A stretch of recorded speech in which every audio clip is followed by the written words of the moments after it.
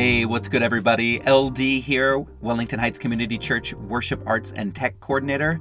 Thank you so much for tuning into our Week 3 Advent Series podcast.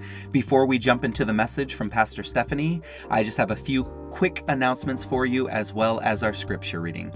Caregivers of young ones, a reminder that the Wellington Heights Community Church youth will be closing worship at Christmas Eve with song and dance. That Christmas Eve service is at 4 p.m.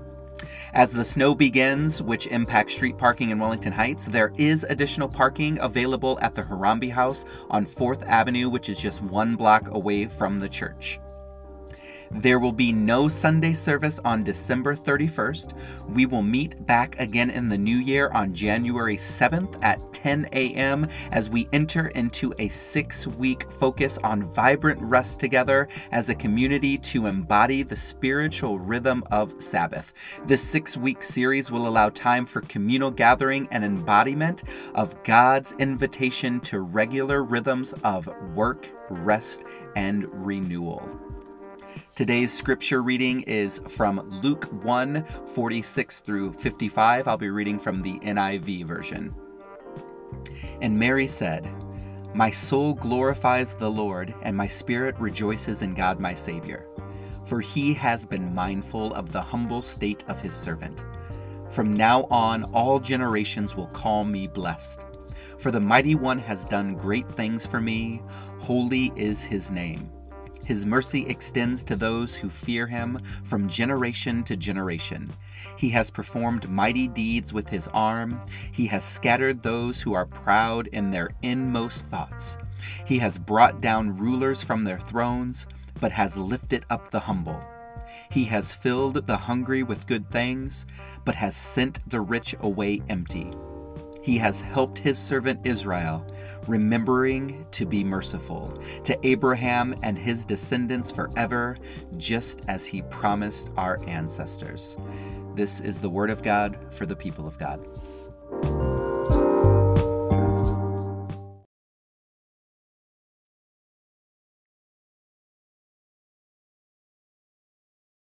Good morning. Here we are in the 3rd week of the Advent season already. This season, we are considering how we as a community may embody the spiritual practice of wonder and awe as we find ourselves in the familiar or perhaps not so familiar story of the long awaited birth of Jesus. The practice of wonder guides us to be in the moment, to be present with what is. For me, wonder is most accessible in new situations because I'm not familiar with what's around me and I don't have a history or a narrative about what is happening. Consider your experience traveling to a new city or seeing new landscape like the mountains for the first time. What are you doing? You're taking in the sights and the sounds around you, and if you're like me, you are filled with awe and wonder. Perhaps you spend some time in a particular place, like the mountains, and soon the wonder begins to fade as you get familiar with the surroundings and all that's around you. This season, in the Advent season as a faith community, we are considering how we can be present in the now and be filled with wonder at the coming of God with us. An important note on the focus of wonder is that it is not glossing over or denying the hardships that we or our local and global neighbors are experiencing. Rather, wonder is an invitation to connect with the divine and notice the glimpses of hope, peace, joy, and love among us.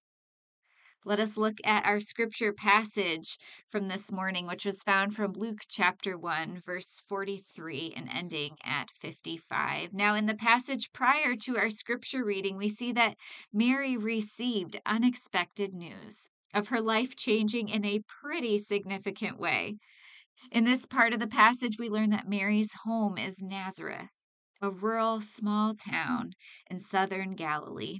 And this town is so insignificant that it rarely appears in historical accounts. We see that Mary is a young teenager who is engaged to Joseph. Now, Mary's social standing is already quite low, and the news of her pregnancy outside of wedlock is guaranteed to lower her status and marginalize her even further. But just like God always does, there was a great reversal at play.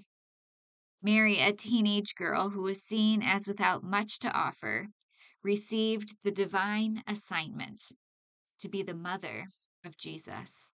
Another example of the upside down kingdom of God. In our home, we value embodying wonder and curiosity. In our parenting and how we approach the sacred text, what it looks like to love God, ourselves, one another, and our community. We often have conversations of our wonderings in our home. And just a few weeks ago, my son Miles, out of nowhere, said, "I wonder who was the dude that wrote the song, Mary, Did You Know?" I responded, "I'm not sure. We'll have to look that up." And Miles then responded passionately, "I do not like that song. Mary did know. She was smart and understood what the angel was saying, and she was even joyful in hard times." Miles then went on to say, "It really bothers me that women still aren't listened to or believed and assumed that they don't know." Now, can I get an amen for that? Yes. Let us also get curious like Miles and wonder. I have some wonderings as I read and listened to our scripture passage from this morning.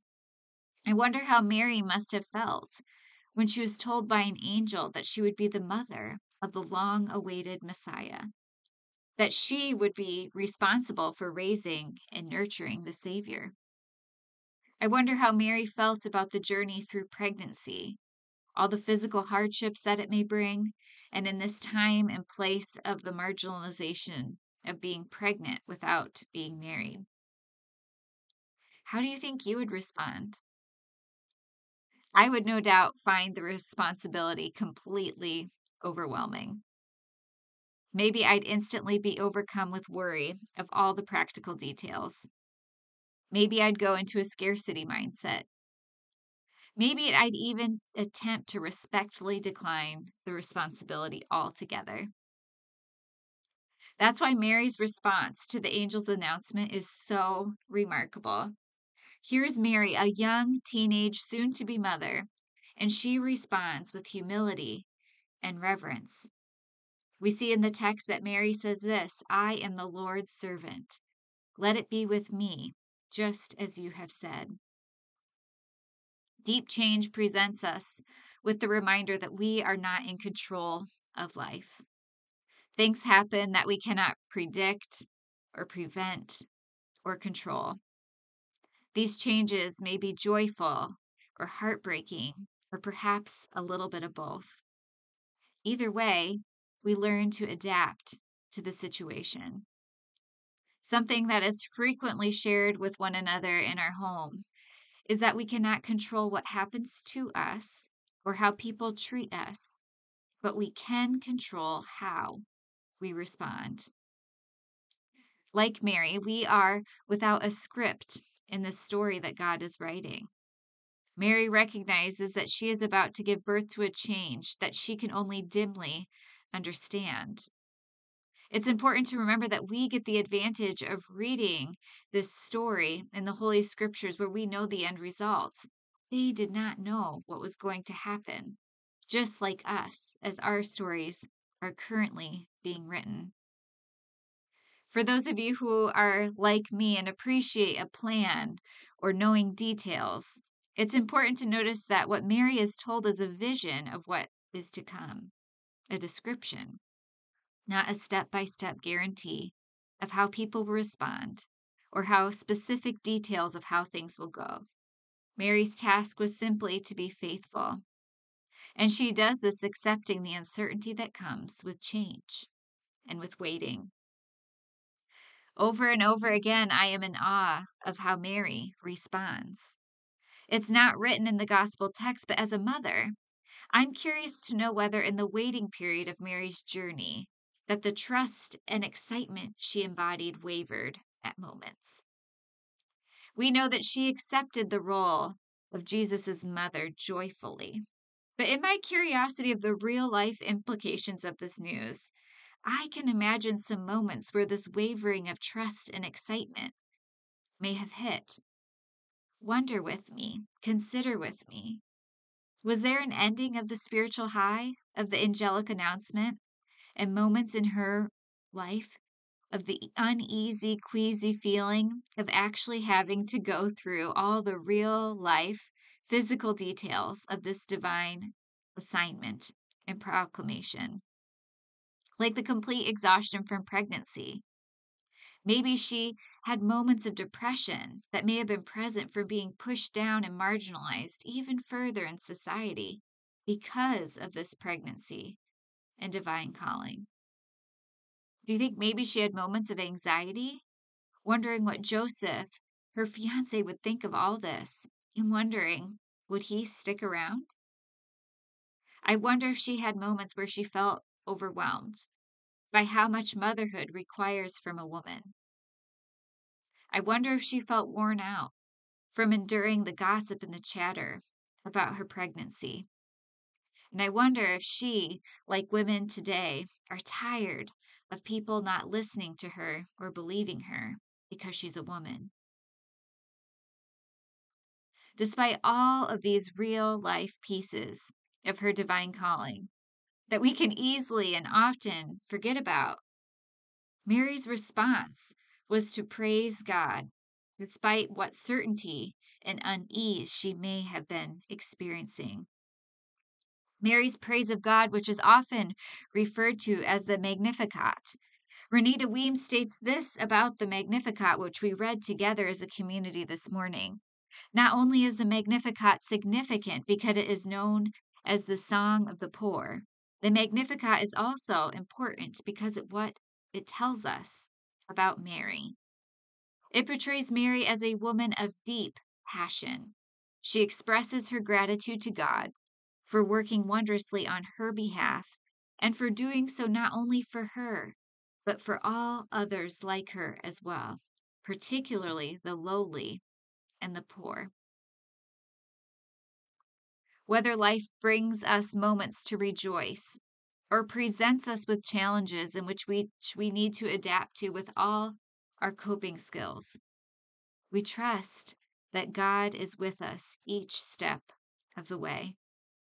Mary gave us an example of how, amid adversity, rejection, poverty, persecution, all the tears and uncertainty she had to face while carrying Jesus in her womb, she embraced what was being asked of her with great joy and humility.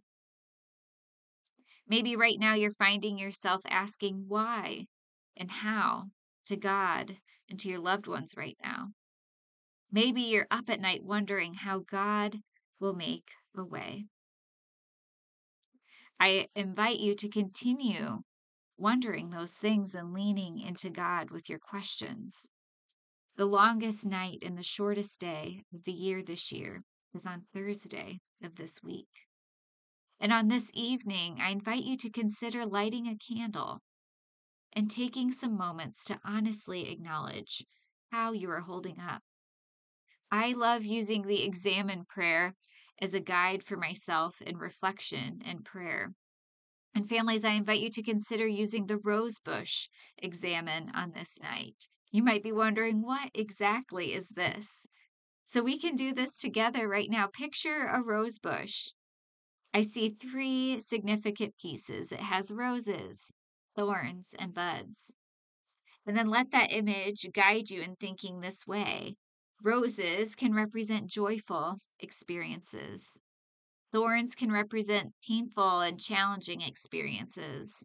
And the buds are possibilities for growth, for new life, for new hope. Spend some time reflecting and asking one another what roses, thorns, and buds did your day, your week, or this past year hold. On this 3rd week of Advent, may we remember that deep joy doesn't gloss over the hardship, or it doesn't not come with unease. It comes through the stretching and the expanding of our capacity to keep moving forward. Consider the process of motherhood in all of its divine and diverse forms. And what keeps mothers moving forward? It's in the face of the discomfort that mothers know that it is leading them to new life. And it is bearable because of that deep hope and joy. May we remember that new life is coming. Let us wait together in the week ahead with hope, with peace, with joy, and with love. Let us pray together a prayer based on the Magnificat. Let us pray together. Our souls magnify the Lord, and our spirits rejoice in God. For God looks with favor upon us and sees our unrealized potential. Like Mary and all who have said yes to God, we stand here today and add our assent to theirs. Like Mary, we feel overwhelmed. We wonder if we are worthy or capable of following the calling. Like Mary, we have our questions, and we will not be afraid to ask them. Like Mary, we feel lonely, unsure if anyone recognizes the burden we are carrying. Like Mary, we will hear and ponder the assurance that God will empower us. Like Mary, we will strive to say, "Let it be with us according to your will." So whatever God is inviting of us at this time in our lives, and relying on God's grace, we say yes. Amen.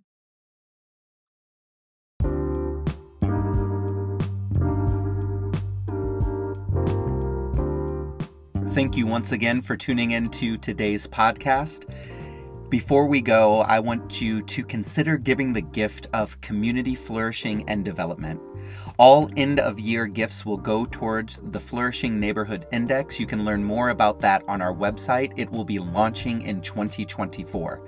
Pastor Stephanie Carter said in a recent Council Development Committee meeting, "This is a process that equips organizations and neighbors to gather data while building neighborhood collaboration and facilitating communal decision-making." So if you live or work in the Wellington Heights area and are interested in being a part of this process, email Stephanie at wellingtonheightscommunitychurch.org. And a reminder, there will not be Sunday service on December 31st, but we will join back together on Sunday, January 7th at 10 a.m. Again, thank you for tuning in. Have a blessed day.